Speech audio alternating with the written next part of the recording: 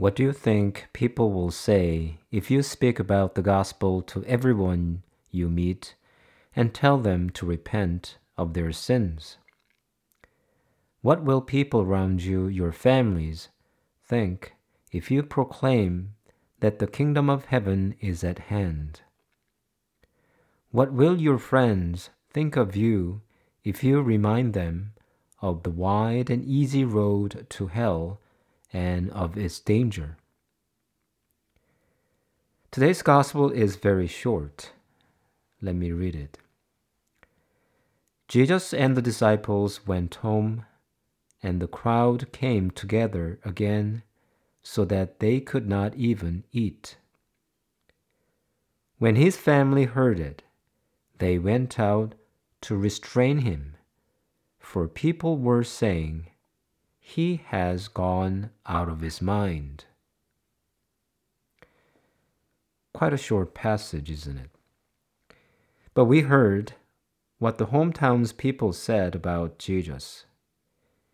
They thought Jesus had gone mad.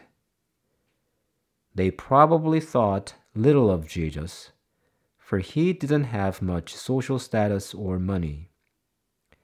And now they heard that he was going around to proclaim the kingdom of heaven and repentance of sins. They probably believed he should take care of himself and his mother. Repentance and salvation are too much for a mere carpenter to handle, or they are too much for anybody to handle. Brothers and sisters, our family and friends will think the same and say the same if we proclaim the gospel and the need of repentance.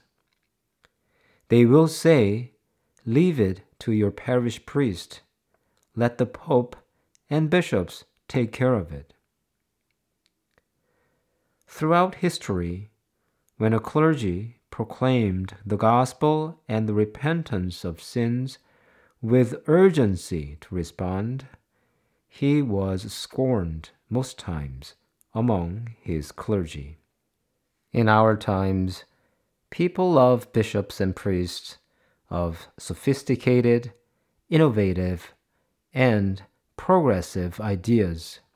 But those preaching the same message Jesus preached are often despised and disregarded as rigid, fanatic, or fundamentalist.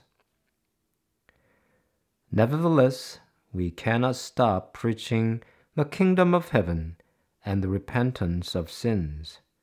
We cannot refuse the command of Christ. We will hear ridicules all the time, but let's not forget, they ridiculed Christ too.